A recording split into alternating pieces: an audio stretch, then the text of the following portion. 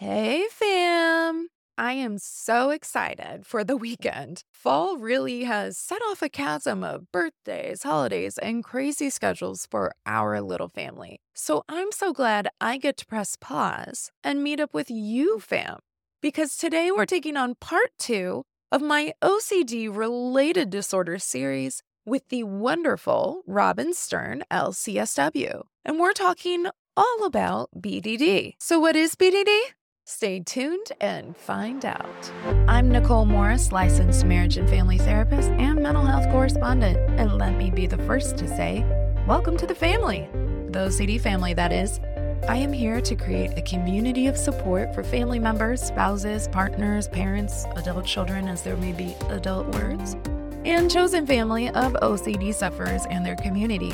I've had over 22 years of experience in the mental health field, but please note that this information does not qualify or substitute as a diagnostic evaluation, therapy, or treatment, and it is presented on an as-is basis.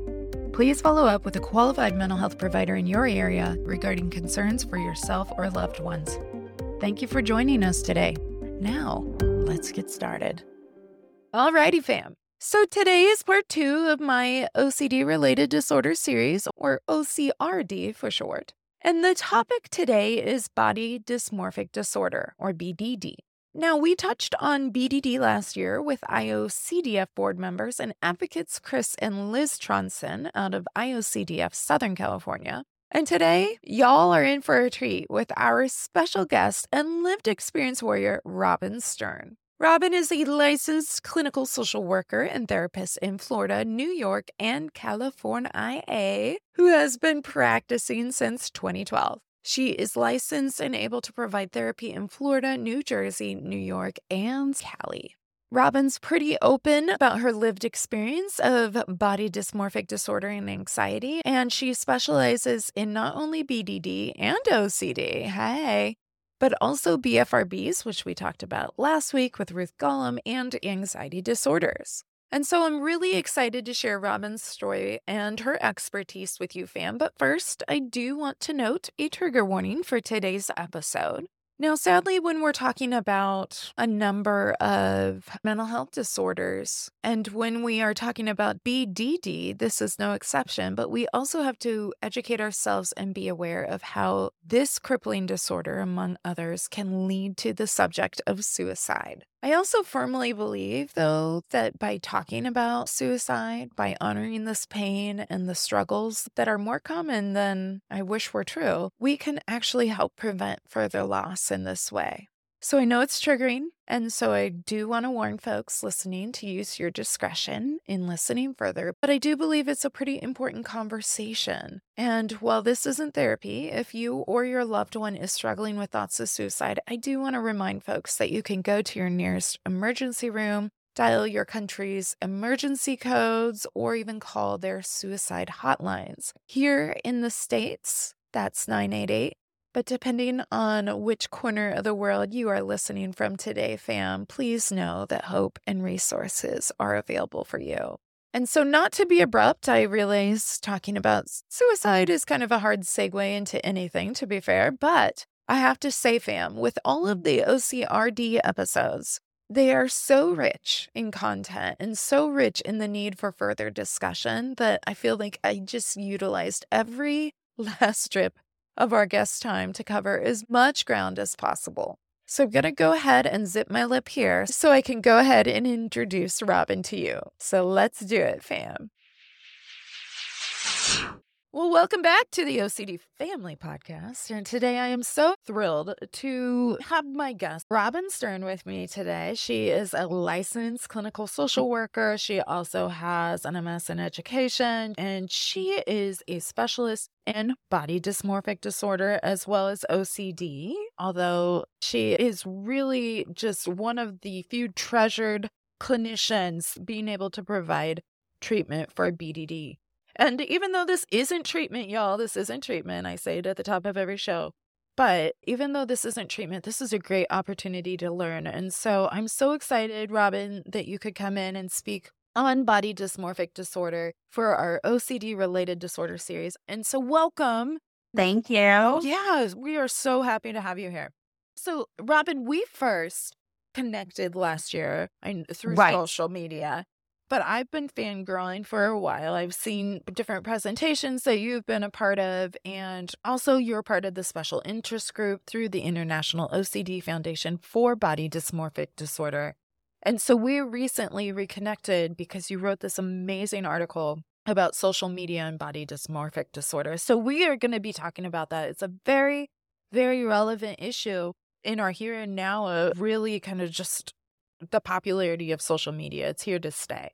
And so I'm so glad that we're going to get to talk about this. But first, as we launch into the subject, I think it would be helpful for our newer fam tuning in and for some of our maybe even longer term fam that have been here in the OCD family community.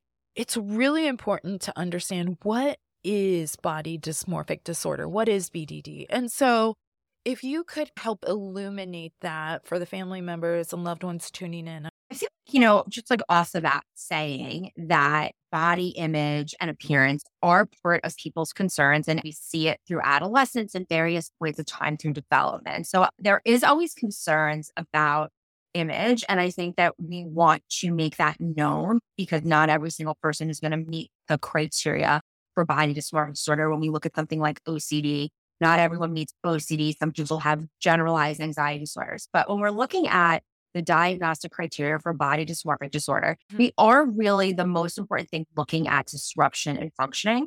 So what tends to happen for a person with body dysmorphic disorder is they see something wrong with their appearance. Ironically, even the wording is a little bit off. I would have maybe called it face dysmorphic disorder because most people have issues with their neck up. That's not to say people don't have concerns lower body, but the concerns that they have, no one else sees them and it's minimal or non-existent.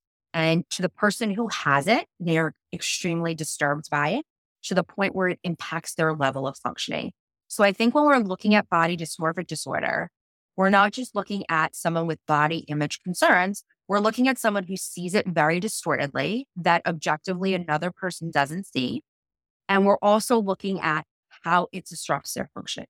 So we see it that if someone's school age, they may not be able to go to school. They may not be able to function or focus in the classroom, may not be able to hold a job.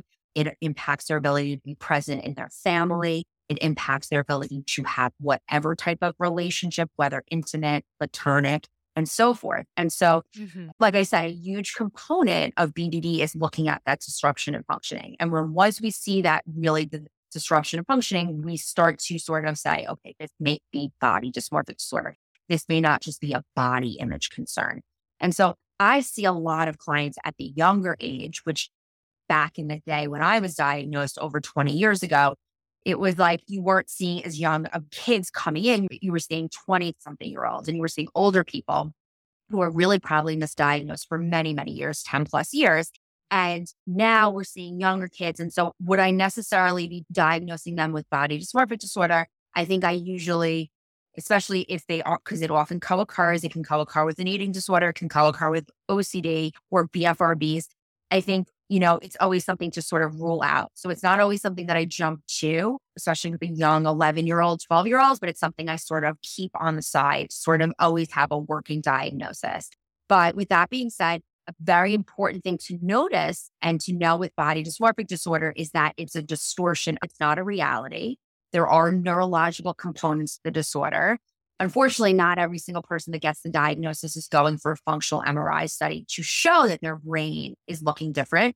We know with the research that the functional MRI studies do show people's spatial processing different in people with BDD and eating disorders versus people who don't have them. So we know that this is neurological in nature as well. And it's not just a body image concern due to societal pressure. We know that this is biological in nature.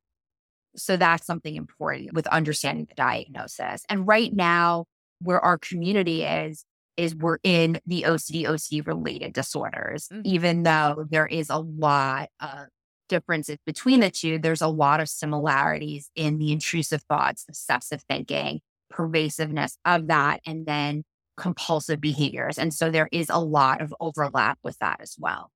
That's such a great point because I was thinking for folks that may say, okay, so if it's separate from OCD, how does this relate? Why is it an OCD related disorder?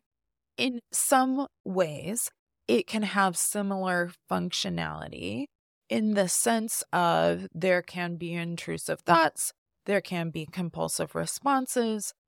However, you're making a really important distinction that in BDD, there's really this perception of a defect or undesirable thing, most often neck up. And it can range. It could be for women, it could be breasts. For men, it could be breasts, honestly. So that's not exclusive to women, but generally women are going to have certain things that tend to pop up more. And men may have more of a focus on things like genitals or other areas. Yes. Right. But at the same time, it is different. And we're talking about a perception that would be virtually, if even detectable by another person, Right. as anything. For the person with the lived experience, it is causing a huge amount of emotional distress. And one of the things we talked about last year in our OCD related disorder series as well, and I know your friend Chris, we're all friends and familiar with each other, and his mom Liz. But one of the distinctions I recall him making too is when we're talking about something like OCD, and here at the OCD family community, we've talked about this quite a bit, how it's really ego dystonic. When we think about the obsessions, they're ego dystonic.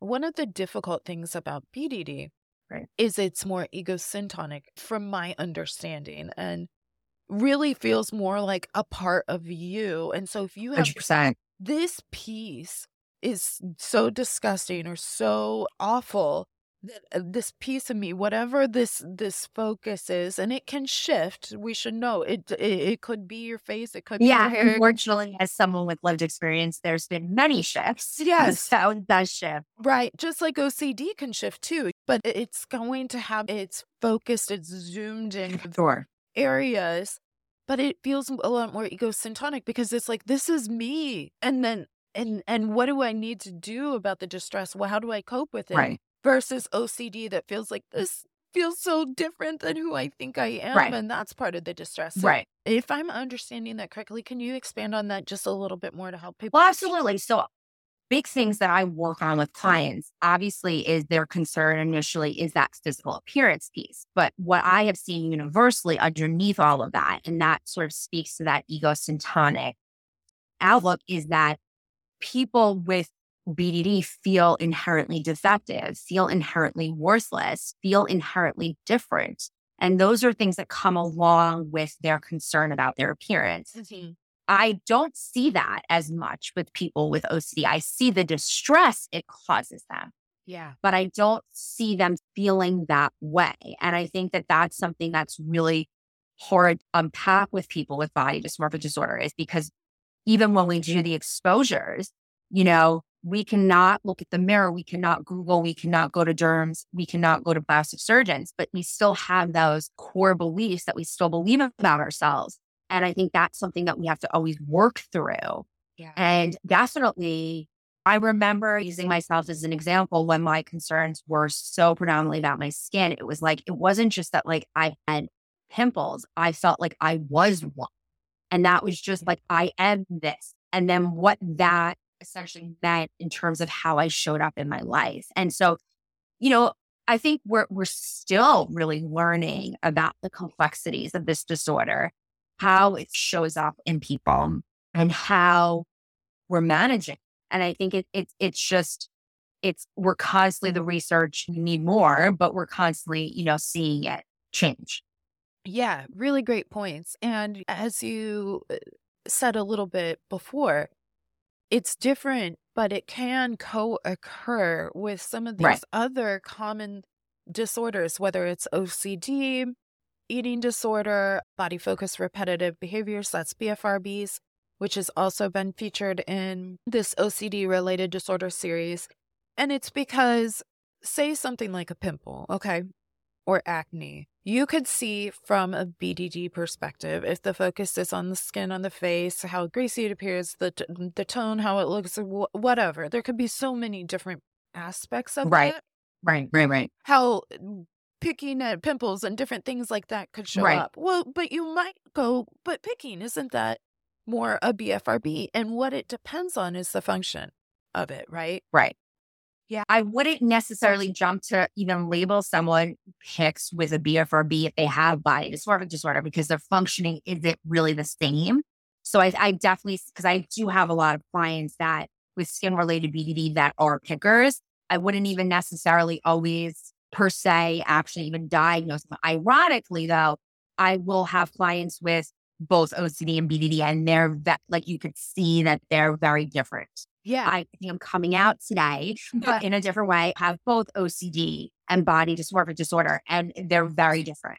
And I can see the difference between them. I think when we're dealing sometimes with the body focused repetitive behaviors, most of my clients that have come in that sort of exhibit the skin picking that we see in BFRBs, really their underlying motivation is solely based on BDD. So I usually don't then go and give them that additional diagnosis because we'll use similar treatments to stop the picking, but they don't respond to the same Combi model and, have reversal training. And then all of a sudden it's gone because their ultimate concern is their body dysmorphic disorder.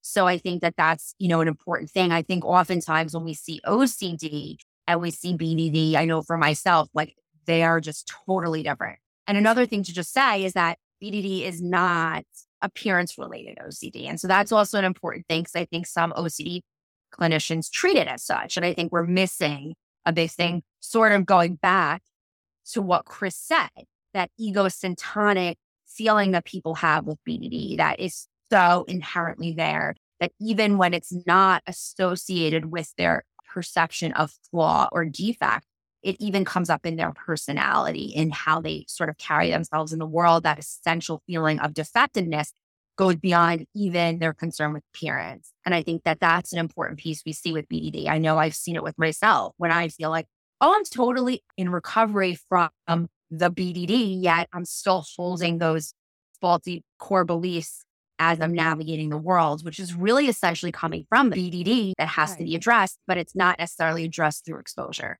Right. Yeah. And I think it's an important distinction, and partly where it gets tricky too is because BDD can be inclusive of saying something to the effect of how my weight management Right. makes me appear, but for completely different reasons than eating disorder. Right. And I think part of where this gets fuzzy is because within eating disorder, there will be this described trait of looking at yourself and seeing this altered image back, right? And often it gets ascribed to as body dysmorphia. And cringe. I was going to say, and I think folks, I'll hear this sometimes of like, well, how is this different than just regular body image issues, right? And there can be a distorted sense of body image within eating disorder. But if you could help differentiate, then so I'm going to give you a personal experience. Yeah. That's okay. Yeah, please. So let's just like break it down really quickly. When we're dealing with an eating disorder, we're dealing with the consumption or lack thereof of food. So we're either, we're either restricting, we're either binging, purging, all related to the relationship with food and our body size. So I want to be very clear. An eating disorder has to meet that criteria.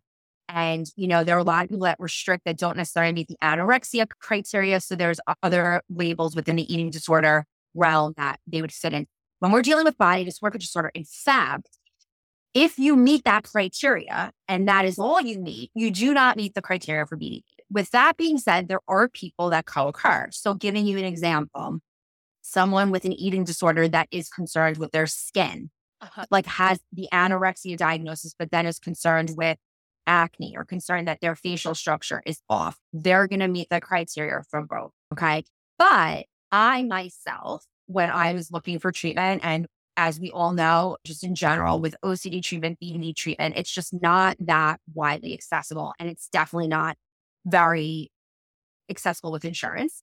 So I had come across an eating disorder treatment facility I was going to do an intensive outpatient program. This was a very long time ago. And I said, I have body dysmorphic disorder. Do you treat it? I don't have an eating disorder. Yes, Robyn, we treat it. So I thought it was very interesting. So I was like, okay, I'm going to do this. I was actually really excited because my insurance was covering it. I was like, let's go. You're like, So, golden egg. yeah, well, actually, I mean, we talked, the prices are really high now. The prices were the same 20 years ago. So with that being said, I went in and I just found it so interesting because they didn't follow me to the bathroom because they weren't concerned that I was binging or purging. But what they didn't know was that I was sitting and looking at the mirror. Right. So I thought that was very, very interesting that they didn't even understand that the bathroom was sort of like off limits for me too. And then this was actually a decision for me at that point, that this was not the right fit, was we were sitting in the processing group on a Friday. I think I had only gone for a few days, and everyone was talking about, okay, how are they going to handle like going to restaurants and like their weekends with people? And I'm sitting there like, I'm not going to leave my house this weekend. So like, I can't relate to this. What are you talking about? Like, I understand that you have a hard time when you go out to order. I can't even leave my front door. So like, we are looking at two different things. And I think that's an important thing. I think people with eating disorders definitely have a distortion in how they see their body. I don't know that they do the same avoidant behaviors. And I don't know if they do the same, their life is as restricted as someone with BDD was. It was like, you guys are concerned of like, how you're going to go to the street fair and eat. And I'm like, I ain't leaving my house. Right. So we have a very different, like, we're different here.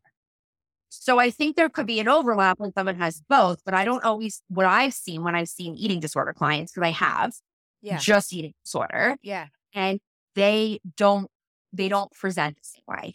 So they're not coming to me and saying, Robyn, I can't go and enter into a relationship. Robyn, I can't leave my house.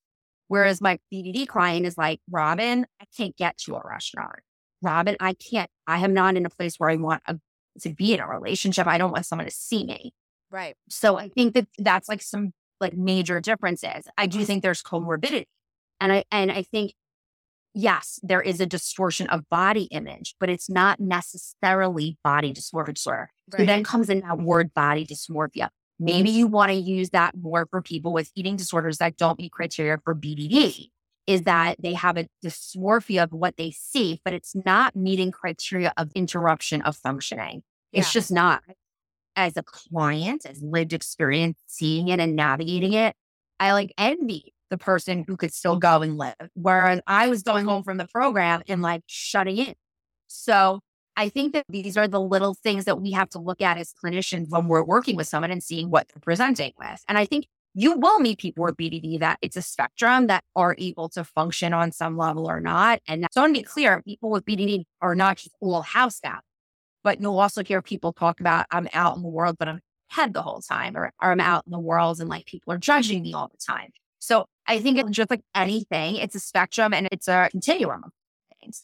But those are the major differences. And it was my personal experience. I was like, oh, wow, this is a very different experience. Like you may see your body as distorted, but it doesn't seem to stop you from functioning. Whereas with me, right, I can't move. When I relapsed, I wasn't going from E to B. Right. And you couldn't get me to go from E to B. Whereas I noticed people with eating disorders can still go. Yeah. They may be concerned people are looking at them. They may be concerned people are thinking they're this weight or that weight or what are they putting in their mouth, but they're getting there. People with BDD aren't showing up. Right. Right. That's a big difference. Tell me if this works, because something that I thought of as you were sharing that was like body image would be more like, okay, I look at myself and I think I look disgusting. BDD would be like, I look at myself, I am disgusting. Would that be a good distinction? Focusing on not just the appearance of it, but feeling like that's who I am. I am this thing. Like, and feeling disgusted or undesirable or defected or fill in the word of just that really anxious, negative, intrusive perception of self. Would that be a fair way of characterizing it versus body image? 100%. Even to this day, I mean, we discussed this part of being very vulnerable and honest. And I pride myself in that because if I'm not, then I don't help anybody. While I am blessed that I don't believe I am my appearance, I do get caught in my faulty core beliefs at times. And I know that's associated with my disorder. Yeah. So it's not necessarily associated with my appearance, but it is at times where I go into that, oh, I'm defective.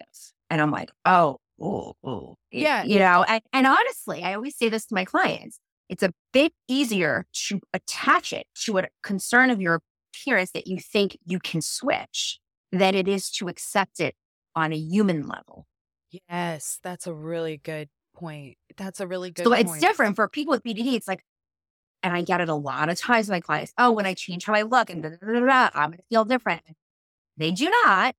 But if you think about it, it's a lot easier to conceptualize. If I changed how my nose looked, if I changed how my face shape looked, I'm going to be okay. Versus going deeper and realizing, oh my gosh, like this is an issue about like, you're not okay with you. Yeah. And you don't feel like you belong. And it's not about your appearance, but it's a lot easier to think that it is. Right. That's the trickery of BDD. And it's similar in the sense to OCD, which again is probably why it gets associated under that umbrella. But it's similar to OCD saying, but if you just ... Right. then you'll be good. But you do that thing or you do something even bigger and it's still not enough. Like OCD is never satiated with that. And so the same with BDD, right? No, it's not. I mean, I'll be honest, it's not. I mean, even the moments that I thought my skin it didn't change how I showed up. It didn't change how I felt about myself. And I wish people can understand that. I mean, because this disorder is not about this appearance. Right. It's just not. And I think when you look at body image, it is about really what I look like. Yeah. And it is often when things are changed, you feel better. We just don't see that with BDD because it's just so different. And it is, like I said, biological and neurological in nature. We don't see that with people who have just body image concerns. Their MRI studies aren't showing that. Because I'm going to be honest, I would say every single person in this world has body image concerns or has had them. Yeah. So we have seen them in the research and their studies are looking different than people who have the disorder. Right. So the point that, for fam, when we think about this and we think about, and again, similar but very different to OCD, but since more people listening are familiar with OCD at this point, it's similar to kind of being able to take information, good, bad, or somewhere in between and going, I don't love that or whatever, but I can accept it and move on versus being like, no, but what if?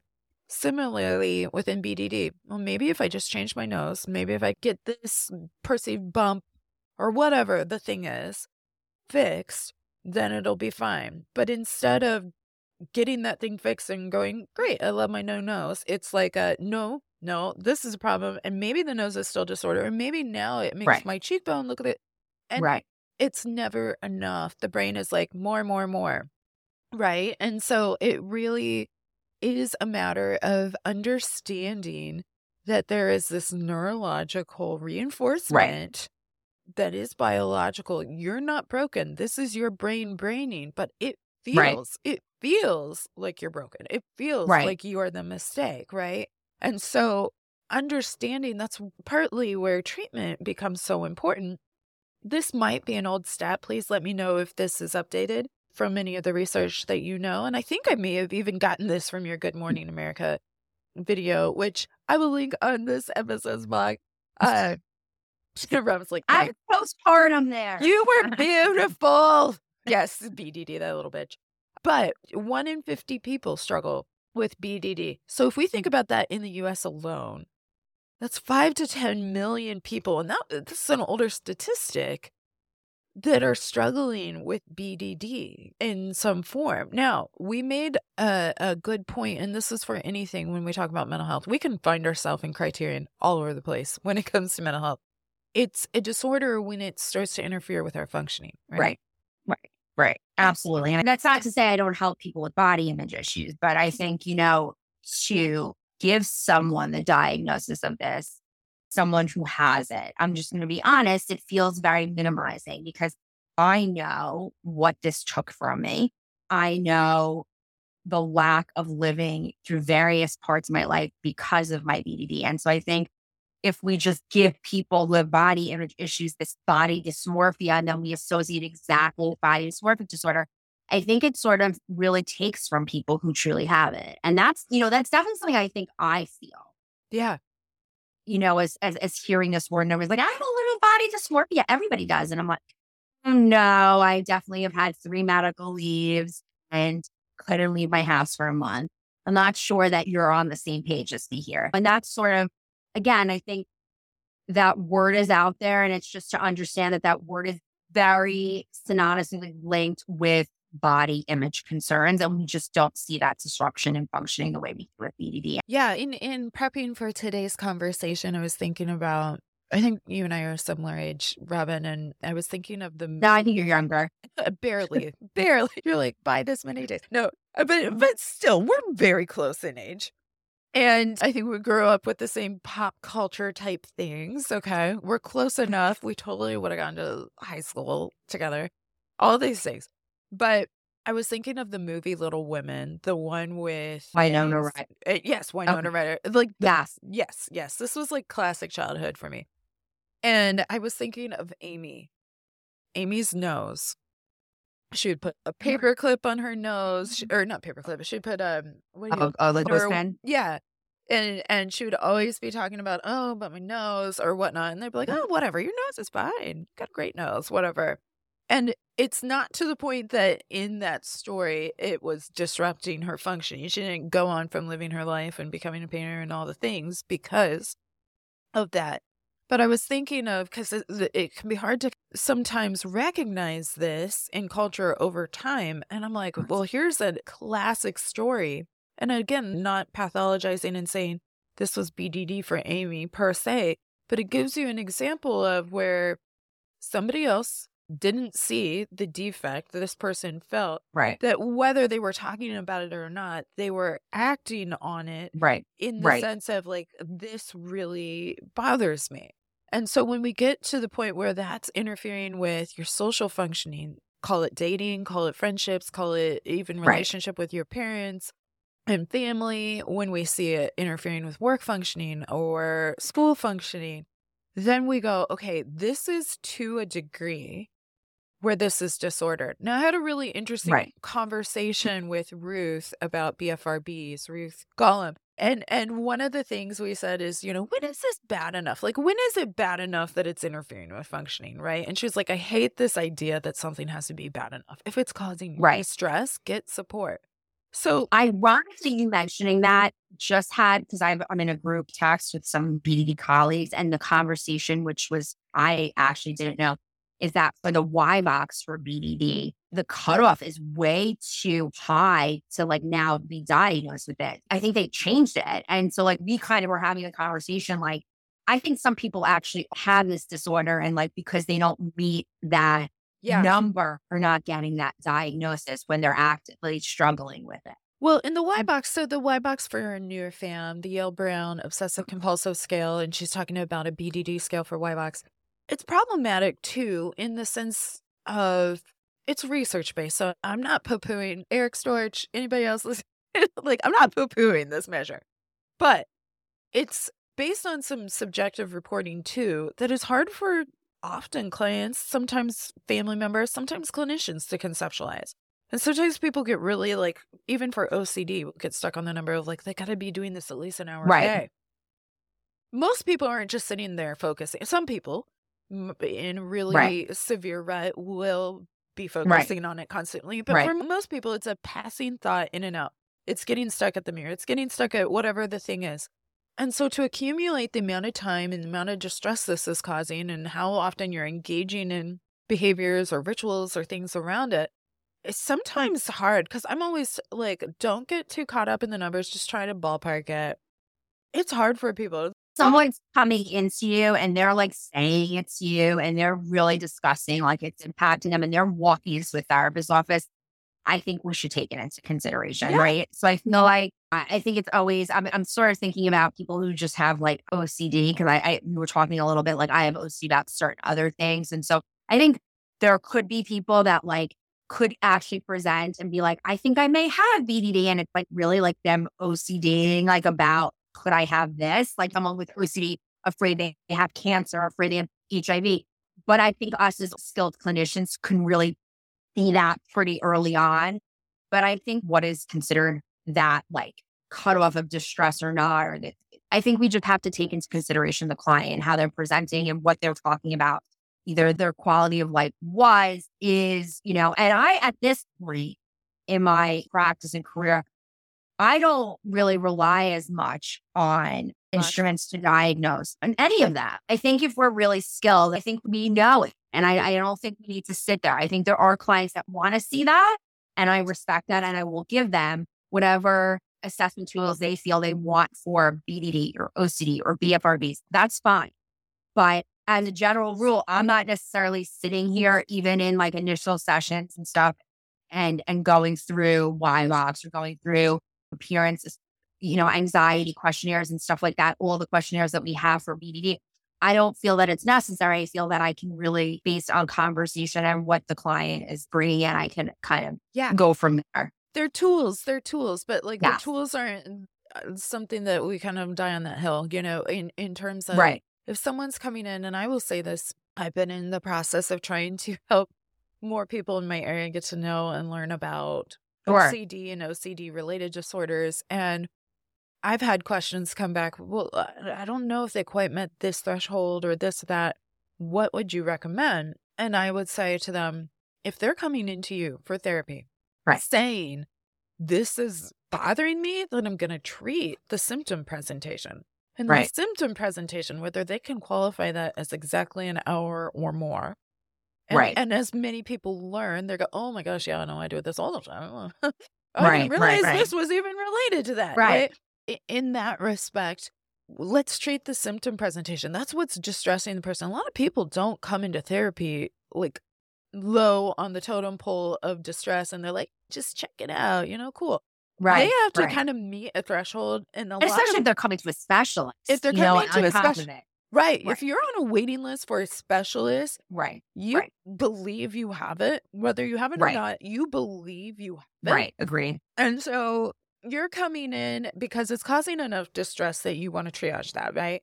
We often will see folks coming in triage mode. Rarely are they like just in a self-exploration, was just kind of be reflective and was like, that's just not how people are coming into the office.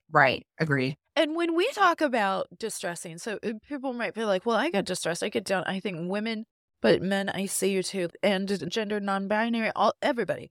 I see that people can get down on themselves about the way they appear. But again, the difference of I am this disgusting person because. And that's what I hear all the time. And that was mine. Yeah. And when we think about it, so I'm going to be putting a trigger warning at the beginning of this, but when we think about it, because these are some stats that we talk about when we're thinking about how distressed folks get. And because if the nose job doesn't fix the problem, if the boob job or the different other measures don't fix the problem, and there's just a new chasm of new problems, and you believe you're the problem, you can see where people get to this hopeless place where they consider taking their own life and they're feeling suicidal. But listen to these statistics, y'all. And this was your video. So you can see over the lifespan, suicidal ideation with BDD, 80%. Of the 80%, 25% attempting suicide. Yeah. Okay. Yes. So a fourth of that 80%. First of all, 80% is an extremely high number. But then thinking how a fourth attempt, that's really high. And then when we think in terms of people that have attempted and were successful, so they've died because of the torture and because of the manifestation of how distressing this has been, they've attempted and died from suicide. The stats for people with BDD is 45 times higher than suicide success rates across the board. Right? Like that is staggering. Just breaks my heart. I just think about, I'm 43 and definitely had a teen, but diagnosed at 22. And I'm sorry to my colleagues, but I just don't think we're as far as we need to be. And it just breaks my heart to hear those numbers. I definitely could have been one of those statistics.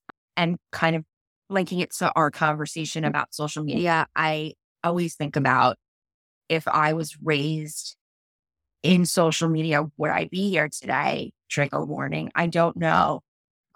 I think that helped me not having what all these people have today. I don't know how my brain could have managed the filtered world of social media and the constant ads of changing your appearance, the bullying that goes on outside of school, because I was a victim of bullying as well, but at least was able to come home and have respite from that. Mm-hmm.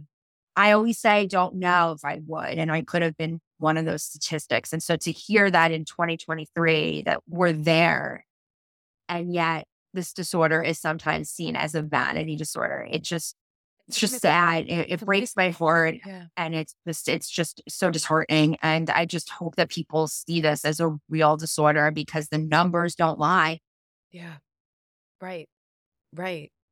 And this can start at a young age. This can continue into last days for people that have lived very long lives.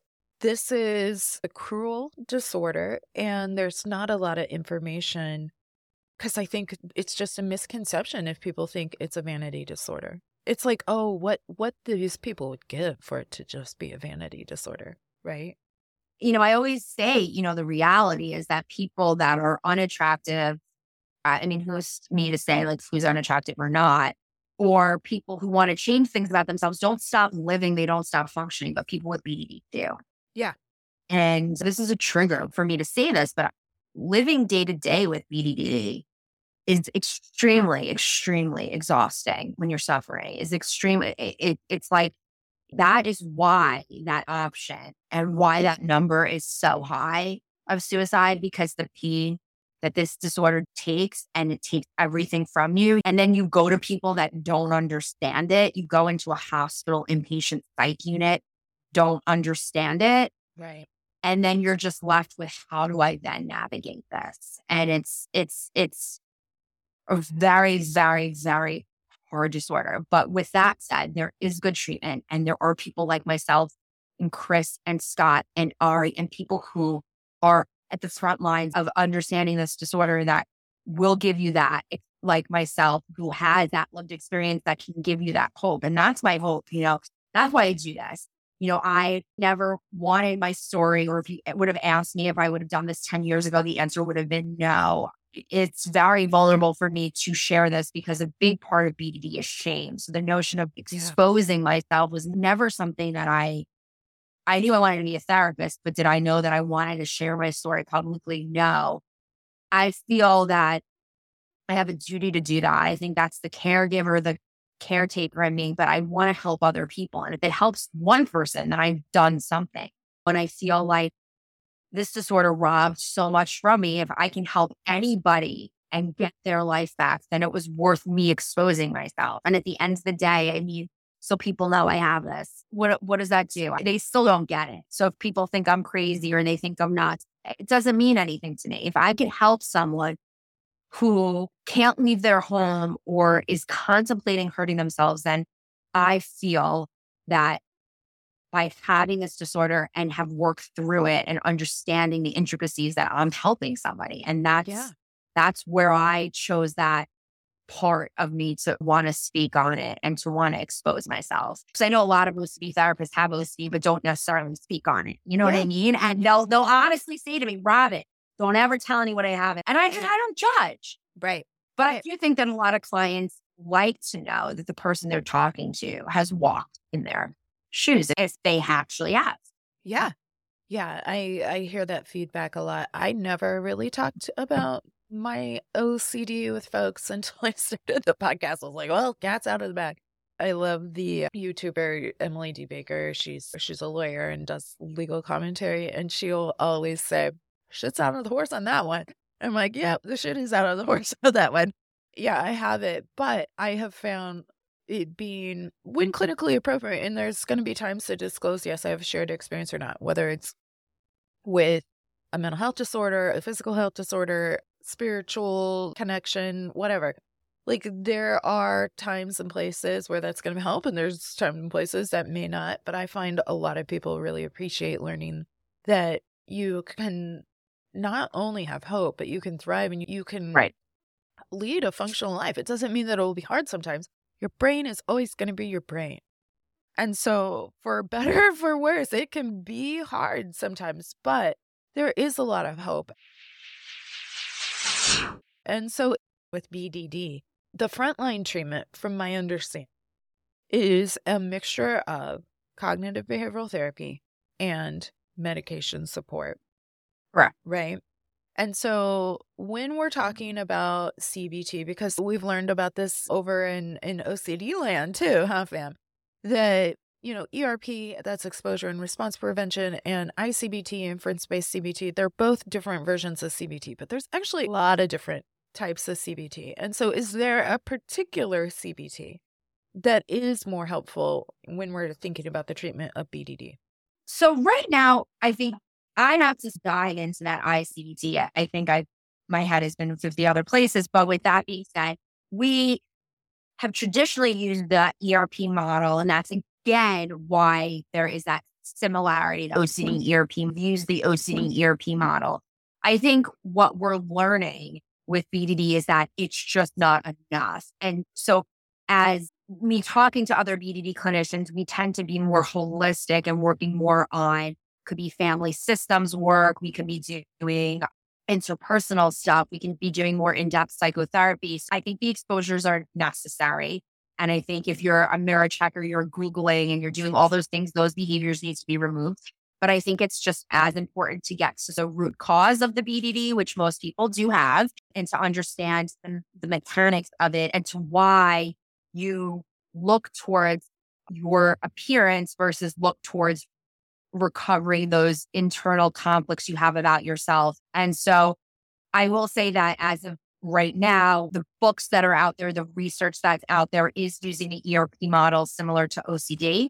We're also utilizing, similar to OCD, the third wave behavioral therapies such as acceptance commitment therapy and DBT skills as well. And I definitely incorporate that. But I do a lot of more in-depth work with clients.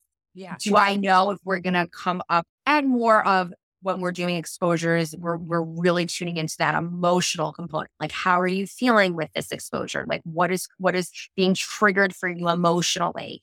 Where are your thoughts going? Whereas when we're doing OCD, ERP, we're not necessarily we're doing the SUDS level, right? The distress, but we're not necessarily getting into the emotional components or how it comes back to that core BDD feeling, which we tend to do more now when we're doing the exposures with BDD. I have to really go into the ICBT stuff because I don't know enough about it, but I know I was speaking to somebody who said, well, if they no longer believe that their face is flawed, then that's it. And I'll be honest, I don't think that, but I have to dig into it more because it's a huge book that they came out with.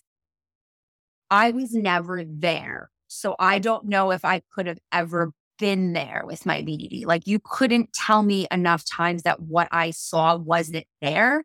So I don't know if I can ever be like, okay, this flaw doesn't exist because I never got there. So I have to look into it more to understand it, to see where it works with it. But that's sort of, I still think we're antiquated with BDD. I don't, and I say that because the research is better in knowing there's neurological, biological components, but the treatment has never strayed between when I was diagnosed in 2003 and 2023. Which shows... Not scary. Yeah, it just shows I'm going to engage in some supposition here. So this is just my opinion in this, but I think it shows that there's just not enough understanding around it. And there's some misunderstanding about the mechanism of maybe what causes flare-ups or difference in intensities and whatnot. And what I will say is I haven't dove into ICBT for BDD, but I know that I have some colleagues in our field that have.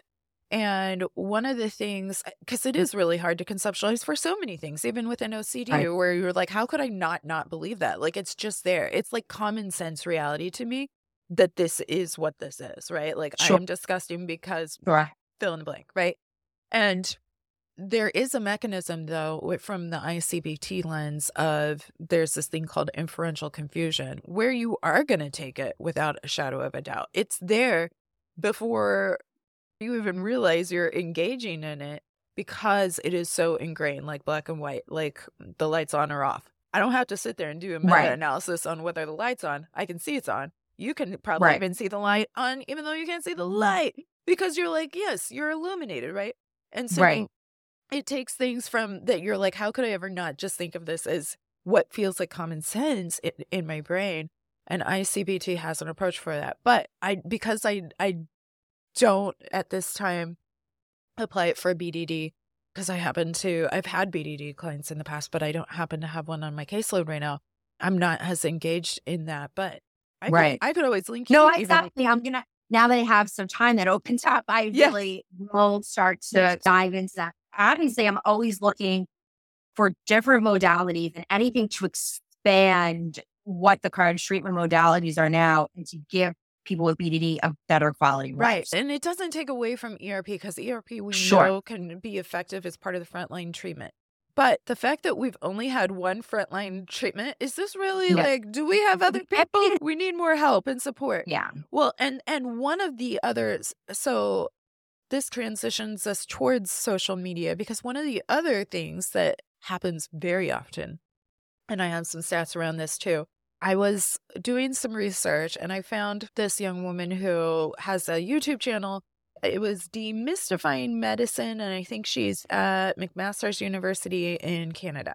I'm assuming it's in Canada because a lot of the resources were in Canada. And so she was talking about some of the research around, she was first of all demystifying BDD. And I'm going to link this as a resource too, because I'm going to cite the research that she showed in the video. And I think it's a great video as well. But she was talking about, first of all, when we look at the best treatments, we see that as the first line treatment, right? CBT plus medication support. But, and I know you're going to know the answer, Robyn, where do you guess most people go if they are struggling with BDD for help? What is their first They're line? going either to a plastic surgeon or a dermatologist or an esthetician. They're not walking into a therapist or psychiatrist office. Exactly. So they cosmetically research and try to address these things, because Right. again, the illusion is, if I fix this thing, it'll be better. If I could just fix this thing, if I could Right. just use this product, if I could just, Right. right? Right. We all want quick fixes in life. Let's Right. be very clear. Yeah. So she cited some research. So this is first out of, I'm probably going to botch the name, Creerand et al. This is 2010. So this is older research, at this point, 13 years old. Like, can we get some newer research, y'all? It's easy to say. Like, I could sit and work on research too, right? I'm not doing it. So easy to be an armchair quarterback on that. But Creerand et al., 2010, the research looked at 200 different patients. Out of the 200, so just think about this. 1/3 of people from that 200 client population went in for rhinoplasty. 1 out of 10 were going in for breast augmentation. And overall, 76.4%, that is 3/4. That is a high percentage. We're seeking surgical and non-psychiatric treatment for BDD. That doesn't surprise me. Of those 3/4, of that 76.4%, 60% went through with the procedures. And for dermatology too, and she didn't necessarily highlight this in her video, but I saw the research she posted and I paused and read it all and thought, I'm going to go read these journal articles as well. But for dermatology, like you said, it's either plastic surgery or dermatology. 45, I actually thought this was low, and it probably has grown since then. 45.2% were going to dermatologists. Of that, about a quarter of that amount, 23%, were having surgery as a result of going into the dermatologist. Okay. So what this says is the prevalence is high. The need to act on it is high. Right. Whether it's going into a treatment, a frontline treatment, where most people don't realize that that's what they're dealing with, and they're just trying. Well, they don't want to. Even if they get the diagnosis, they still want to physically They change want to fix it. Right. And so we look at that. Those are some high stats. Now, when I was looking at the research, respectively, the Creerand et al. Came out in 2010, and I'm seeing that the non-psychiatric treatment, those stat numbers came out of, it looks like Phillips et al. 2001. Again, I'm going to post these on the blog. But here's where it got interesting. It's already interesting, but here's where my brain was like, I'm going to cross-reference these things. So we're talking about social media today. Okay, so here's story time for you, Robyn. So this research is old. 2001, that's 22 years ago. 2010, that's 13 years ago. And I thought, so when did social media really start to become more prevalent? And this sent me on a dive because Robyn has written this amazing article. Thank you. My hope is that the way I perceive social media can help people navigate it a little bit better. Cause like, I just literally think it's smoke and mirrors and like a joke. Like unfortunately, a lot of people go in and are like, this is the end all be all. This is true. It must be. And I'm just like, joke. Yeah. Joke. Yeah. But here's where I thought, like, this is so interesting because 2001, you guys, when the research came out from Phillips et al., and that was our research saying that we had, 76 some odd % of people seeking out med spas, seeking out cosmetic surgery, dermatology. This was before social media was really big, right? That was such a high number before I'm sure everything. it's not higher. That it's even worse, right? So back in Right. 2001, the only social media. 2001. Yeah, because that's when 2001 is when that research came out. Back in 2001, the only social media that really existed was called Rise, and it was a precursor. I don't even know that one. I don't either. It was a precursor for LinkedIn. Probably because we were like college age, since we're pretty much the same age, even though I'm younger, folks, but technicalities. I'm just Josh and Boy. But Rise was a precursor for LinkedIn. Okay. What was going on around that time? Let me see. So this is just going to be a fun little walk through the park. I'm going to reference the articles where I got this, because at first I was Googling, y'all. I'm a good Googler. When were these different platforms created? And then I thought, I bet somebody else has done this before, and it's all like in an article, and I was right. So we have Rise was in 2001. Friendster was in 2002, March of 2002. Oh, wow. And then the only things we had really kind of predating that, Yahoo, remember Yahoo, y'all? What do you mean, like chat rooms? Chat rooms and Messenger, but it was less visual. It was more text. Yeah, like, I mean, AIM, right? Like instant message. Like you would just put, there were no photos. So you would just like put like written things like, I'm away. Right. So AOL, IM, this is like my youth. Probably think about it too. Back when, and this was a big deal, y'all, doing AOL, doing IMing, instant messaging.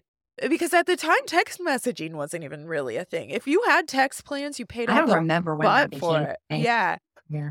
And so AOL was around in 1997. So again, this preceded, but it wasn't as much the visual. And you can imagine for OCD and many other things, and it's not that you can't get caught up in different reading and research, but you can imagine how when things became more visual, how much more this feeds into not just the more broad body image issues, but for something like BDD, where you have comparison photos, you have the mirror, and you have Instagram, you have all of these different things. So we have Friendster in 2002, LinkedIn came in 2003, followed by High Five. I never did High Five. I don't know what High Five is, but I did do MySpace, also 2003. There was an Orca in 2004. I don't know if that's still around. Facebook technically launched in 2004. I didn't join for years because I was like, that thing's not sticking around. And now that's so funny. Still my main thing. Yeah, I was like, fine, I'll join Facebook. We had Yahoo rolled out something called 360 Degrees. Never did that. That was I didn't see that one. YouTube didn't start till 2005, right? And that's where you're going to start getting more video content. And so, again, helpful for sharing and yet not helpful when we think about BDD, when we think about certain things within OCD, and a number of other mental health disorders that can be triggered. And so Bebo, I don't know that one. That was 2005. Mhm. Twitter, 2006. Yes. Right? What is it, X now? Yeah, it's X now. We have Instagram in 2010. We have Pinterest in 2010. So Pinterest, That's and also, I would say, if you're thinking of like, how do I want to like style my hair hair, looks, face, or makeup. face, nose Yeah. rings, earrings, Right. accessories, all the things, and with these perfect models, not because these models are perfect in real life, but because Photoshop preceded all Right. of this And I shit. think And that's what people need to realize. yeah, yeah. So we have the Photoshop, we have all that. Then we have things like Snapchat in 2011. We have TikTok and Discord and just so many different social medias blowing up. WhatsApp and Skype. You said you used to see people via Skype. We were talking beforehand. Right. Skype, Facebook Messenger, which is used to share a lot of different things. Certainly, you can share recipes, you can share images, you can share Right. stories about like testimonials about dermatological products. You can do all sorts of things, right? And Right. so we Absolutely. and so we have the rise of all of that. In addition, because my deep dive game is strong here, I started looking at when did we start doing online dating, right? Ooh. Online dating where we put the pictures In the 90s. In the Yeah. 90s? Yeah. Yeah. So Yes. 1995, Match.com. Really? Yeah, is when Match started. Then I didn't realize that because I was still in high school. Me too. Then in 2000, the very first algorithm, so not just based on picture profile, whatever garbage people do or don't put on there. First algorithm-based dating site was eHarmony, which, by the way, my husband and I met on eHarmony. Amazing. Is it not? I mean, also, eHarmony's headquarters used to be really close to my graduate school in Pasadena. And Oh, so, wow. yeah, and have a bunch of friends that worked for EH there. Yeah, E to the H. And so we have eHarmony, we have Plenty of Fish, OkCupid. Those were the free, like you would get the Craigslist dates off of, like some people would use Craigslist. You're laughing because see, we are from the same time, Robyn and I. So That's funny. you're picking up what I'm putting down here. Yeah. Well, I'm going to say I've had people that have come to me where their family is taking out an ad in the paper. So that's pre us because that Yes. you are not. You're right. We were not taking out ads in the paper, but the paper was a thing. It wasn't like online subscription as much. They might have been rolling that out. So we see how dating websites have taken this. And then as kind of my cherry on top, Robyn, of my research and development here, I started looking at when did filters on social media. I feel like it's been forever, but I don't know. So in 2015.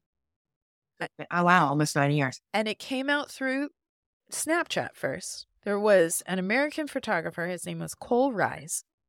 And he introduced the first filter. It had like 5 different filter options.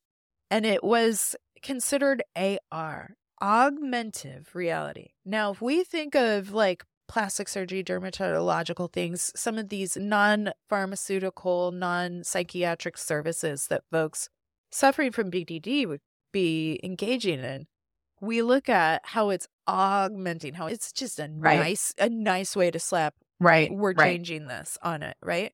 So now you could augment your reality, which means you basically can change things you don't like about yourself. You could give yourself whiter eyes, better teeth, whiter teeth. You could give yourself better skin complexion. You could give yourself the more jaunt looking face.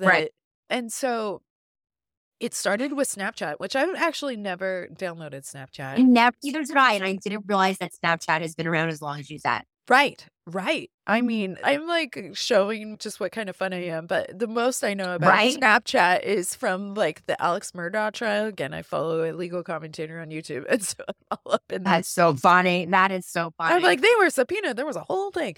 But Snapchat was the first one, and I do remember people playing around with the filters, whether it was like, it could give you like the dog ears. Obviously, you're not a dog all of a sudden. But where that gets more dangerous is how it takes this perception of really a non-existent bar for what beauty is, what sexy is, what successful is even. And we started to not only, and it didn't keep people from going into plastic surgeons, but now we can augment it and we can look at a filtered version of ourselves. And then other folks are looking, sometimes knowing you have a filter, sometimes not, and going, damn, I'm grotesque because Right. I think that's what I say in general, like an advice for people, like know you're going on social media and most likely you're seeing a filtered version of whoever is posting. Even when they say unfiltered. Yeah. Because they want you to think that that's their natural thing. Like Right. the thing is, and it's so funny, like as a mom, Robyn has a young kiddo. And so we know, like, we could post this cute little picture of our kiddo, and there's probably Cheerios and a mess of toys and crap right off screen. But that's not what we're not like, hey, get in front of the trash that's overflowing while I take this picture of you. No, I'm taking this adorable picture with the clean house behind because, of course, that's how we love.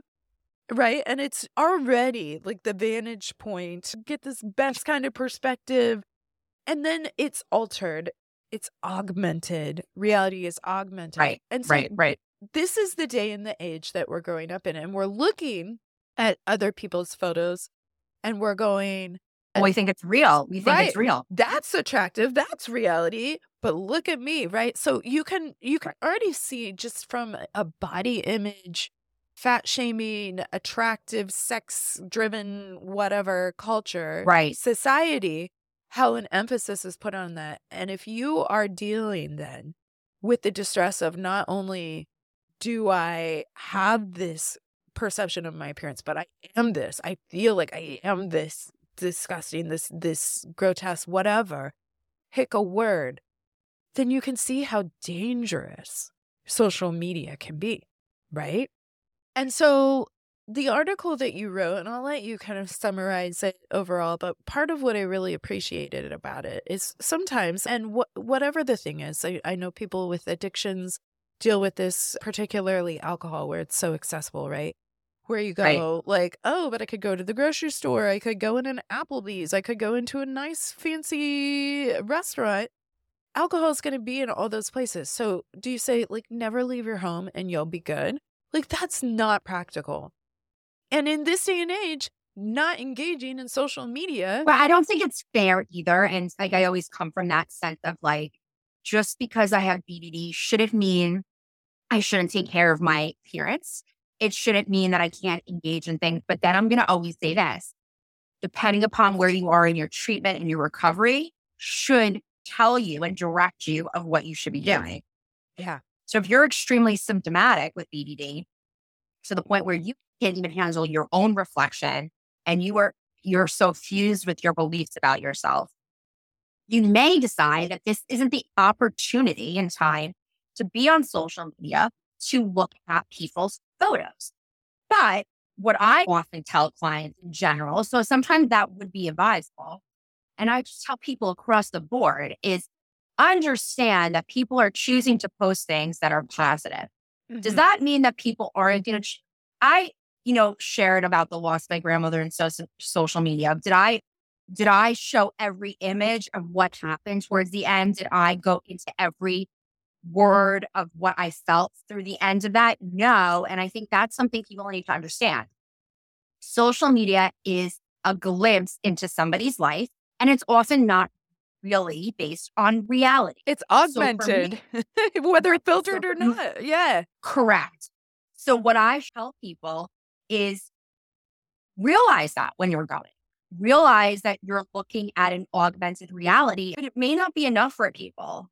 Mm-hmm. And it still may be triggering. And I think that's the reality. And that's where it comes back to where are you in your illness? But I think every person, whether you have BDD or not, you need to understand that when you're looking at social media, you are not looking at reality. Mm-hmm. And if you want to look at reality, live, get out into your life and live. Mm-hmm. And social media is not reality. And I think that has helped me be less triggered. And that's probably why at times I take a lot of social media breaks because I don't want to see the BS of everyone's filtered life. Like I'm not interested in you telling me and trying to sell me an MLM product where you're like not filtered. And then I see the photo, like the sign up there filtered. When I don't see pores in your face and your facial strip, like face, like your outline and it's blurred, you're using a filter. I think, unfortunately, when someone doesn't have great insight, which we look at also, by the way, with body dysmorphic disorder, Yeah. it's very hard for them to accept that. And they still think it's real. I think for me, I just know it's not. I sort of, through my podcast journey of speaking with people, I'm trying not to be judgmental, but I came off probably very judgmental of people who use filters and saying, I don't get it because I have BDD and I don't get it. I don't understand it. And now I'm just like, it's artistic expression. But people with BDD are very vulnerable to that. And so what I just tell people is, I don't think it's fair to say you should never use it. I think you need to take a step back to see where you're at. And if you're, feeling okay, I think it's fair. I think you should always put a time limit on it, whether or not you have a disorder or not. I think we could all lose ourselves. You ever find yourself like on friends of a friend's page? And I'm like, what am I looking at? What? TikToks or reels where you're like, oh my gosh, I don't even care about how the cottage cheese curdled. How did I get here? But yeah, that's what I'm saying. Like you lose time. And I mean, and that's just me in general with, I call it value-based living. I just don't know. I think everybody would benefit from not being on social media as much as they are. But I think it's not fair to say to someone with BDD because you're getting images. And I would just say, rule of thumb, probably shouldn't be following just like beauty influencers that are focusing on appearance or focusing on cosmetic procedures. But short of that, I think it's the way you have to communicate. And I think it's a way of people sharing. But just remember, it's probably not fully based in reality. And it's definitely augmented. Yeah. Whether you're using a filter, which I don't use, or even I'll use light, right? So like and light is a filter. Yeah. So, I mean, I think that's an important piece to have. Yeah, for sure. And it comes out too, not just in images that we're seeing. We see it in videos. We see it in games. We see it in so many different ways. Have you ever watched Vanderpump Rules? So random, but I am a big fan and I lived in West Hollywood. And so I like the block away from the restaurant. And I've been on one of the girls' podcasts, and I was on Sheena's best friend, Jamie, who's done guest appearances. She was in her wedding. I was on her podcast. Did you talk about BDD with them or you did? Oh my gosh, I love that. Robyn. Yes, I did. I'm so proud of you. Did you, I'm just, now I'm sorry. I'm like spinning out on a little. Right? I mean, that's how I felt with Vanderpump. Yeah. But did you, and guys, fam, I'll bring it back. They've heard me go on a little bit about Vanderpump a little bit. I bring it up every now and then. I do. Actually, I did a water cooler chat about BFRBs. And I did a whole sequence with Legos, but I did this whole VP thing on it. And my husband and I laughed really hard. Like sometimes you can zone out and be watching TV. And I'm like VPR, And then I animated a whole sequence that made me laugh. And so it was like an Easter egg to myself. But I'll have to send you that clip. Yes. Because I think you'll appreciate it too. But I love that you talked to them about BDD, and this is why I brought it up. Okay. We, having moved here from LA too, are very familiar with all the different areas. And when they moved to the Valley and we're like sellouts and all the things. I'm kidding, Valley folks. Thank you for listening. Did you reach out through an agent or did you reach out? Like, how? Okay, so random. You have a mutual friend? I mean, I will admit, guys, I'm a fan girl. Like, I like Vanderpump Rules. I think because I live there. Yeah. And they feel like they're younger than me. They are definitely younger. Yes. But like in their late 30s now, like Kristen is 40. Oh, yeah. So is Scandal there. He is in his 40s. Right. And Jack. So, but I don't know what made me DM her. And I don't know what made her look at it.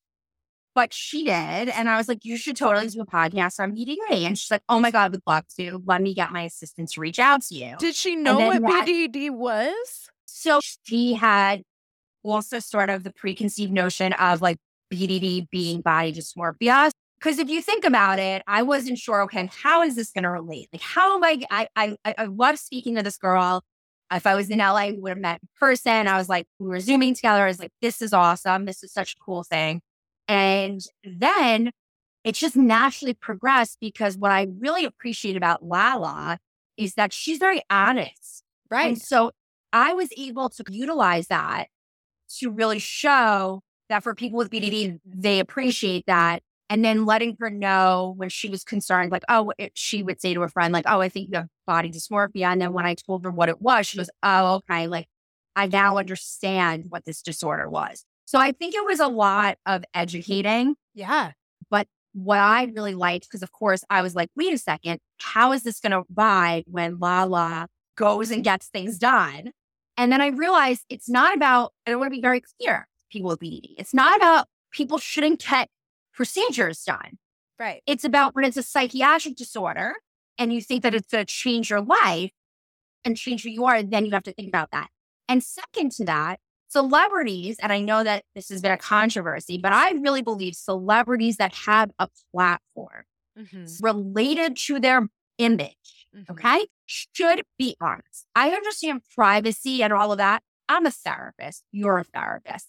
Because I'm BDD therapist, I will say I've never gotten any procedure done. But I think if someone like Lala or a model such as Bella Hadid or Gigi Hadid, if they're going to go and they're going to present themselves and they're going to be like, I'm a supermodel, but you're not going to show you got procedures done, and you're going to be like, I had a glow up, it's giving the wrong message because then a person with BDD is saying, I should glow up that way. Yeah. I should have this. And it's like, no, these people got procedures done. So that was very helpful for me to see how was I going to frame my conversation with her, because especially because I knew out of all the Vanderpump characters, she was the one that actually probably got the most work done. Well, and she's very open about it. She'll be like, but I got breast tucked, I got this. Yeah. Yeah. So what's interesting is totally wanting to now talk to you about that. I got to focus, Nicole. Well, so my husband and I, so again, I follow this legal commentator. Scandal shit came up and broke big time early summer this year. And I wasn't into it. And I was like, I couldn't get into it. I didn't know enough about it, but I was like, no, I don't even have hours in my life to whatever. But we do like to binge watch different shows. And we were at the end of a binge watch. And so my husband was also hearing from some of his coworkers, like the ridiculousness of VPR. And we used to live there. Oh, so you're not an original VPR watcher. No. Oh, I'm a rich. So then I love that. So then this podcaster, EDB, Emily D. Baker, finally succumbs, and she's about our age too. And so she succumbs, and then she's like, oh my gosh, I'm so zoomed in. And then I was like, well, that sounds like a fun show. Not just because she gave an endorsement, but also I think because you lived in LA. I feel like I lived in LA. Definitely can buy it. I do. I love it. Right. When we see things around and we're like, oh my gosh, they're totally here and whatever there and right, this traffic right. and blah, blah, blah. And when they're talking about like going out and visiting Sheena at the beach and they're like, she might as well live like she's in Marina Del Rey. She might as well. And I'm like, I know, because you're driving from the valley. But anyway, so like people that lived in California love to talk about the traffic, and it really is a thing. But it does bring me joy, and it's nostalgic too to talk about the traffic, even though I hated sitting in traffic. And so I started watching VPR, but as I started noticing Raquel, no, I'm going to call her Rachel because we're not friends, Raquel. Rachel. That's first. Also, let's be clear. She's all on social media with Rachel. So she is now. She is now. But what I will say is, as I was watching it, and granted, so I watched like all 10 seasons. Can't even imagine.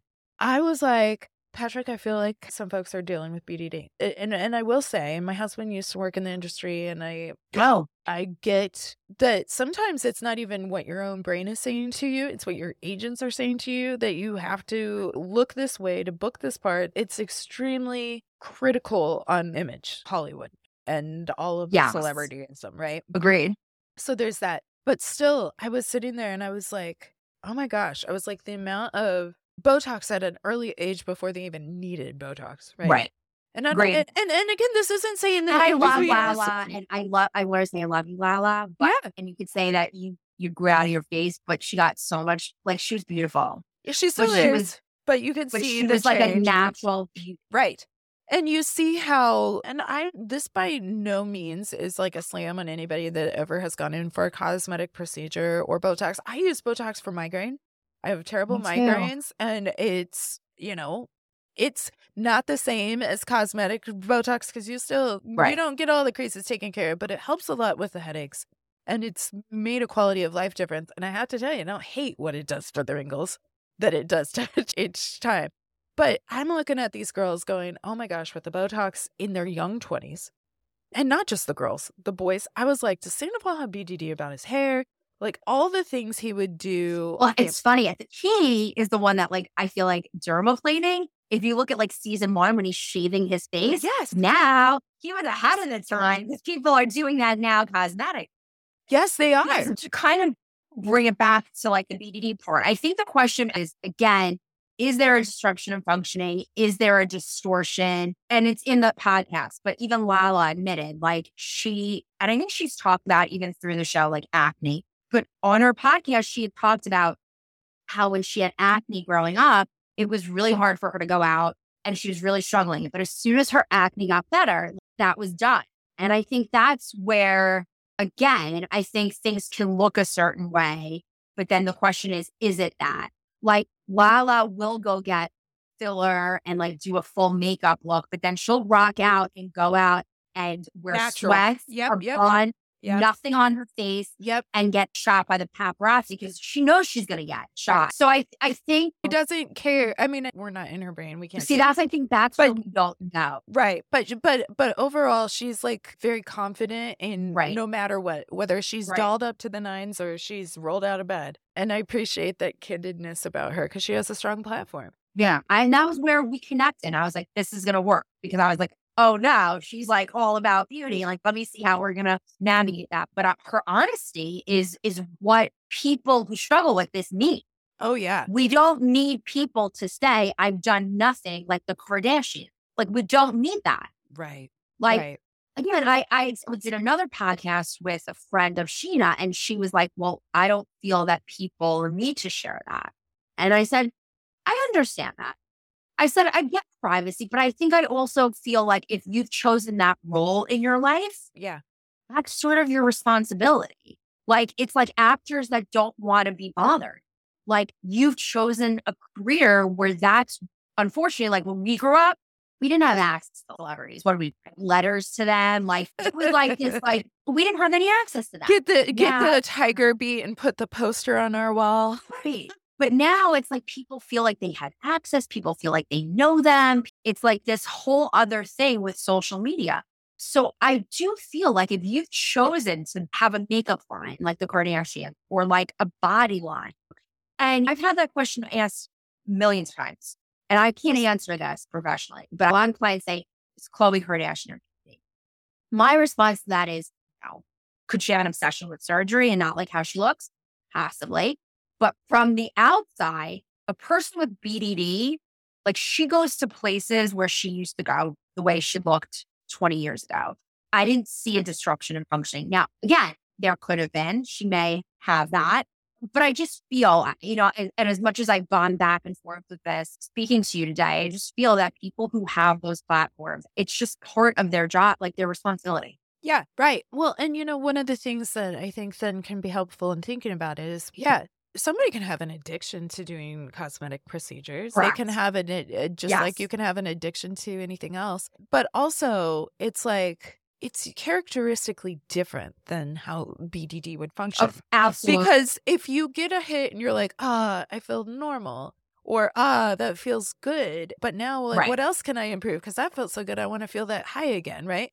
BDD isn't about feeling that high. BDD is about feeling I am broken. And I thought this would fix it. And it's devastating that it's not. Now what do I do? That is different than getting a hit, getting a high. There's not a high. There's no like, I've reached this level. There's the veiled carrot of, maybe if I can just fix my nose, then it would be better. Right. Better, right? But it's not a fix. And so it could very well, and again, we have to keep in mind, especially as people get bigger and bigger in their career, like how that impacts them. Like, there might be a reinforcing agent of like, no, I'm Sure. happy I with how mean, I you know, am, but they say I need to be skinnier or I'll never get the part. Like, right. yeah, yeah. I mean, that absolutely is a piece of it. But we also then see how someone who is looking at themselves in the mirror or avoiding the mirror altogether because of just how much disgust or shame they feel, And people, what's a shame, and I understand we all need to make a living, is that a lot of these reality stars and influencers are getting paid by like laser companies and companies that do these procedures to share on their social media platform to their fans. So yeah, before you can even think about it, you can be like, well, I don't like this and put it out there. And then you can think about it and be like, oh, maybe I shouldn't have posted. if I've posted it, I have to assume there's always a possibility someone screenshotted it, even if it's on for a second. Right. And think about it in a day and age where it's like, I can say anything and we're often, for any given person, our own worst critic, right? So if I Right. can post something before I even think about it, and even if I have the reflection later going, I was just feeling whatever in the moment, and I Right. take it down. Somebody else can see that. They can go in the Wayback Time Machine, look at past copies of whatever was Right. posted. That trail exists now. And there's going to be somebody going, oh, I'm measuring my worth, my value in these different ways and neurologically backed. So it's not just, oh, I'm Right. dealing with Exactly. insecurity, but Right. neurologically backed. And then and this person thinks this, like, it's so dangerous. And so, in terms of, it's not that we should be afraid to speak, but being aware, especially if you have a platform of influence in how you're being regarded. And if you're not saying you didn't do it, but you're not correcting the thought on, you're just naturally, think about it in Vanderpump Rules. I actually do feel that people on VPR have been actually super honest because not only has Lala been, but Stassi was honest that she had a chin Oh, implant. yeah. Like, No, I mean, they've been honest, but then you can also look and be like, oh my gosh, this is genetics. This is no amount of medical whatever she could have done. Lala looked like amazing right after giving birth. Sheena didn't have right, the bounce back. She looked amazing, but she didn't have the bounce back that Lala did, right? But you look at her a year or two down the road. Now, did she have cool sculpting? Did she do yeah, I interesting don't know. things? Like, I'm still telling people I'm postpartum, like I need to lose my weight, but at some point, my son's going to be 4 December 30th. I haven't lost all the baby weight, but I don't, yeah. I'm a working And mom and And it's not even about losing the baby weight, but it's like she hasn't come out about it one way or other. She's been open about certain things that she's done. yes, And I'm not saying that Sheena needs to give us a biography on her and give us the password to her medical chart. You could say none of your damn business and fine. Right. But also, if she looks so good, look at her, how she looks for her wedding and she's lost all this weight. And oh my gosh, and why can't whether I've had a baby or not, I can't lose the weight. This, that. And so people do have a sphere of influence. And it's not that you can't just go live your life, but in terms of how that perception that we're okay not correcting the record or at least sharing, or we go out of our way and lie. I mean, there's plenty of celebrities that do, oh no, right. I've never had cosmetic surgery. And it's like, Well, especially now with the Ozempic and all those drugs, like everyone denying. right, why deny it? Why? What? But there's so Because I much think there's a shame. lot of that criticism that comes along There's with that it. shame. You should be able to do it without Ozempic, or you should be able to do it without a gastric bypass. And it's like, none of us know what other people are going through medically and why they need to consider different roads. But it does reinforce that amount of shame of, if I need or if I do. And sometimes it's not even about a need. Sometimes it's that faulty perception, like you're talking about in BDD. It's not that you have this grotesque skin, but you see that and you feel that and you identify with that. Like, I am that. I'm grotesque. And then we go out and we can see all the different ways that we can fix it. And already there's shame in talking about what we're doing for whatever reason, whether we need it or not. And so it's tricky and it's not an easy solve, but also the solve isn't going to be, well, just don't go then on social media. I mean, it's not realistic. I don't think that that's fair. And that's where I always come in and saying, and I think in the article, I sort of dictated some like safety, like some like sort of rule of thumb of like what you can do. So you can definitely go back to that article. It's a pretty quick read of like just how to navigate it and depending upon what you're dealing with. I mean, it's like even if someone had OCD, Like your OCD is about fear of diseases, while like going on social media and seeing support groups for people with those diseases are probably gravitate towards that. That's not going to be helpful for you. That's going to trigger you. So it's Right. like, you just got to really know where it is. For me personally, I love taking social media breaks because it brings me back to like a grounding. But sometimes I feel I want to be on it. And when I notice that my life is more about me looking on my phone and posting updates than I come in. Yeah. So I think it's a personal thing, but I don't think you should ever tell someone they can never use it because they have a disorder. I always say this, there's only one disorder where abstinence is key. And every other disorder is a work in progress, and we're not perfection. And we expect dip. We expect you to have moments where you give into your compulsions. Same with OCD, there's no perfection in it. The only diagnosis that we expect perfection is addiction. Yeah. And that's just because that's the diagnosis like required. But short of that, we're not perfect. And we're never deemed to be perfect when it comes to a mental health issue and when it comes to treatment. Right. Right. And someone in recovery from their addiction will be the first to tell you it's not that the thoughts don't cross their mind, but they have to actively choose that. And so even whether it's one day or 30 or 60 years even, it's an active choice of going, okay, how am I going to respond to this? So it's not that your brain changes, and that's the same case with BDD. It's the same case with OCD. Right. It's not that your brain is going to stop being your brain. Your brain is going to brain. So learning how to have a healthy relationship and not getting in this toxic relationship with it is going to be key. So yeah, well, this has been really interesting. I, as a kind of an ancillary thing, wrote a little quick note about VPR.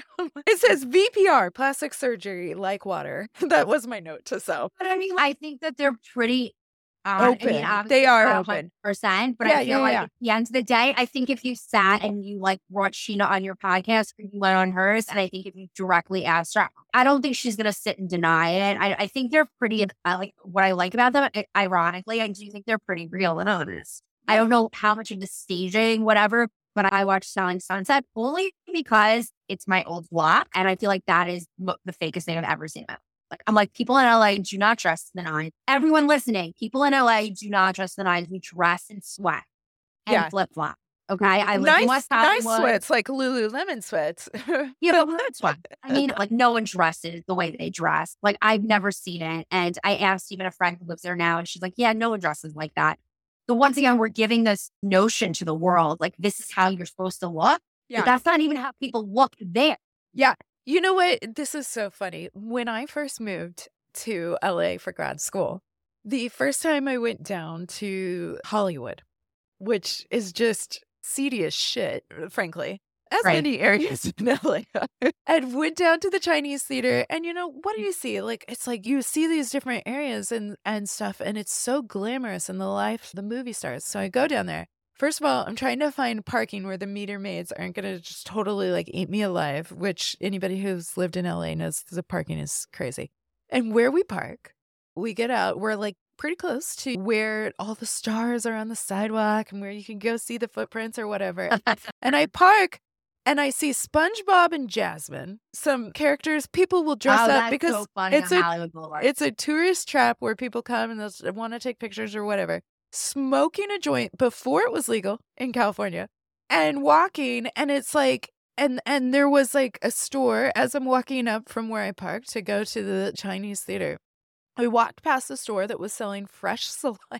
No, what? I don't know. Fresh saliva? Maybe for a drug test or whatever. You know, there's all sorts of shit going on. And you're seeing all this along with like the Chinese theater, and it's just like, which isn't even branded as the Chinese theater. Well, because Hollywood's like they're trying to revive it. Yeah, it's a dump. But again, it's like this perception of like, I'm going to walk and see movie stars all like over the place. No one wants to live in Hollywood. You're right. I mean, my husband used to live kind of down the street of a much nicer area, kind of over by the Grove. And it was so nice. And it was close to Melrose. It was close to these other areas, which sounds like we're talking about a 90210 episode. And a little bit we are. But in terms of living in that area, it was nice there. But you walk down, garbage. I hear it's worse now, especially post-COVID. Oh, I'm sure. Oh, I can only imagine. And so you just go like, yeah, everything is so glamorous appearing, but it's fake. It's a facade. Well, I think that's important. I think that so to go a little past just the social media piece, I think is also watching reality TV. I want to be very clear as someone who lived in Los Angeles and like lived in those like neighborhoods, that's not what's actually going on. Right. And I think what's clear is, and what's nice is because these reality stars actually have social media profiles, if you take a look at them, like someone like Lala, she's posting like her sweats and stuff. And so when she's not taping, this is who she is. Yeah. She's not dressing to that. You know what I mean? Yeah. Yeah, exactly. Yeah. And it's interesting. And so I love where it spiraled. I'm never surprised though by where conversations spiral. I'm like, wow, that was so interesting. So what I will say is I'm going to link all of these, link your Lala and your, It was really good. It was really oh, I'm good talking. sure. So I'm going to listen. Gonna say, Girlfriend, I'm going to listen. Obviously, I fangirled her prior to recording. So I just said that she's a great single mama and she's doing what she's doing. I'm super proud of her and she did the right thing. So Yeah. I think we just in general with media, Mhm. we just have to take it with a grain of salt. It's entertainment. Right. I mean, we can both attest that because we lived out there. Yeah. So, Oh, I mean, I never felt a certain way. I never felt like I need to look like a plastic doll to live in LA. yeah. So I think it is an important conversation, and I appreciate so much your time, Robyn. I thoroughly enjoyed it. Yes. We're like-minded in sort of our mentalities. And that's what I appreciate about the podcasts that are run by people. So that I get that opportunity to hear people's perceptions of things and see. And hey, maybe you will be one of, because we would love to have a BDD therapist in Indiana. So that might be something you may want to delve into because we always, I feel like, are looking for people that are very serious about wanting to understand. Well, and my very first OCD case was a BDD case. And I remember, and this stuck with me. I was advocating with a pediatrician on this case about getting started on medication and how we were already doing ERP, but I think this client has BDD as well. Right. And one of the statements she made, I remember, and this was a young girl, y'all, and she was distressed about a lot of things. She had really heightened and severe OCD too. But I remember her talking about she was feeling so down, and I was like, what's going on? And she said, I took a shower and I turned up the heat on the shower as hot as I could stand because I hate my skin so much. And I was just hoping that it would burn and that I could, because there was no way the parents were going to allow plastic surgery or anything like that at that age. And this person felt so hopeless. Makes me want to cry just even thinking about it, of how she was like, I failed because I couldn't take the heat. I feel like if I could have just done it a little longer, I would have made it. And to her, the answer was like, maybe I could give myself such a bad degree burn that I would need that surgery. I would have to have like skin grafting. And I remember thinking that's BDD. That's BDD. That's definitely not OCD. Right. And she had really severe OCD too, but I remember. I mean, you can have both. Yeah. Both. But I remember, and I think since then, I have some pediatrician that refers, and I see not just kids, I see people of all ages. I have some pediatrician I get a shit ton of referrals from, and I'm like, oh, sorry, I have a waiting list, but I'm glad somebody feels like I get it, And so I am not opposed to treating BDD. I'm by no means an expert in it, but I am so grateful for folks like you, for Chris, for Scott, for everybody working and doing this work because. Well, I just hope that, for myself, my younger self, like that, just continue pushing the research. I know I felt a very big void. He was my psychiatrist, Dr. Jamie Fusner, who I reference up the wazoo with his functional MRI studies, but I felt a very big loss. We lost him from UCLA and he went to Canada. So I feel like that was a very big researcher for us in the US for BDD. Obviously, Canada is still part of our world. So I feel like we still will benefit from his research. But I felt for the United States, like, wow, that was a big hole for us. And that's why we're having these conversations. That's why I love, because you look at Lala and Sheena's reach and her friends' reach and that's why these influencers get paid for companies, because they have such a reach. Right. They have millions of viewers. Right. Those are the people. It's not that they suffer any more or any less. And it's not to take away, I want to be very clear to people. It's not to say that your illness, your BDD or your OCD doesn't matter. It's just the reality of what people's platform. And if you don't really have the platform, there's only so much your story is going to touch. Not going to touch as many people as someone who can touch a million people. Right. Right. But having the conversations, and you never know. Because, like, I wouldn't have known that you had a connection, or we didn't even know that we were both from California. I didn't know that. Right?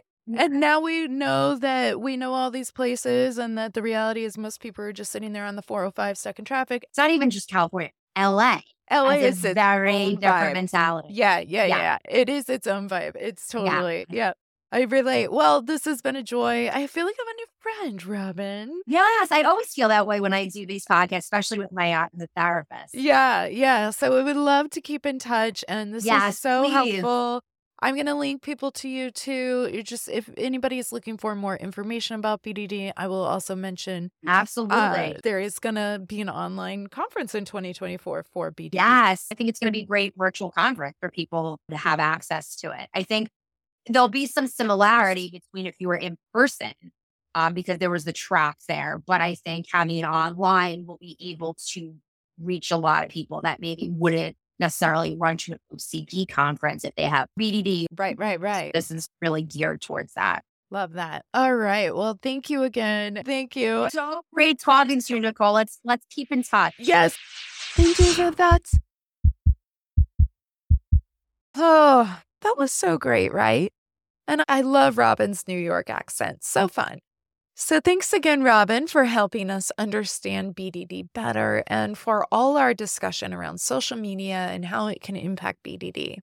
Now, I know we talked a bit about Vanderpump Rules, or VPR, in case that acronym wasn't clear for all of y'all, but I think it was an important discussion because another show, another celebrity, another prominent public figure, and we can see how this topic of outer appearance makes such an impact. But I think as we chatted about what we see circulating on social media and how things are portrayed, what filters or angles we use to elevate or augment our own situations, it's still valid. You don't have to have watched Vanderpump Rules to understand the point of that conversation. And this is the media that we consume. At this point, social media, for that matter, is consumed at even greater rates than traditional media. But social media, legacy media, you name it, it's there. So while we aren't calling for folks to cancel their accounts on social media or never surf again, understanding the delicious misery it can create is pretty important. It can be toxic. And most of what we're viewing isn't quote unquote real. But we can easily fall into the trap or set expectations on who or what we should be based on what we see. So that's a helpful part of the conversation, but let's circle back to the nucleus of our chat today, and that's understanding BDD. BDD isn't a cosmetic surgery addiction. It's not a vanity issue. It's not the colloquial, culturally defined definition of, quote, body dysmorphia, unquote. It's not about preferences or hashtag goal bods. It's a very distressing, very cruel disorder that ultimately interferes with functioning. That's a pretty important point. So we'll say it again. It interferes with people engaging in their lives, or their work, or relationships, or school. It's got that cruel egocentric nature that has the brain saying to the sufferer, this is who you are. Gross, disgusting, irreputably flawed. It's a devastating disorder. And as much as I thought I understood about BDD, this chat was really eye-opening for me as well. Just even with regards to the Vanderpump Rules crowd, or insert a celebrity of your choice. The honesty, the transparency, the willingness to continue to be filmed despite the aspirations of continually surgically tweaking their body. That also shows, though, their ability to continue to engage in their life, to put themselves on a screen and expose themselves for the world to see. To say that would be a living nightmare for a BDD sufferer is a complete understatement. For some folks, being at their community mailbox, let alone the thought of being filmed and broadcast across the world, is enough to cripple them. And so while it's okay to think and debrief and try to understand what's happening for people, It's a good reminder that while it's easy to be an armchair quarterback, we don't have the full story. And understandably, when we're talking about OCD or BDD or any of these OCRD issues, the most vulnerable pieces of our experience are typically the most closely guarded as well, because there's a lot of fear, there's shame, there's disgust, there's pain around what if I am grotesque? What if I'm a monster?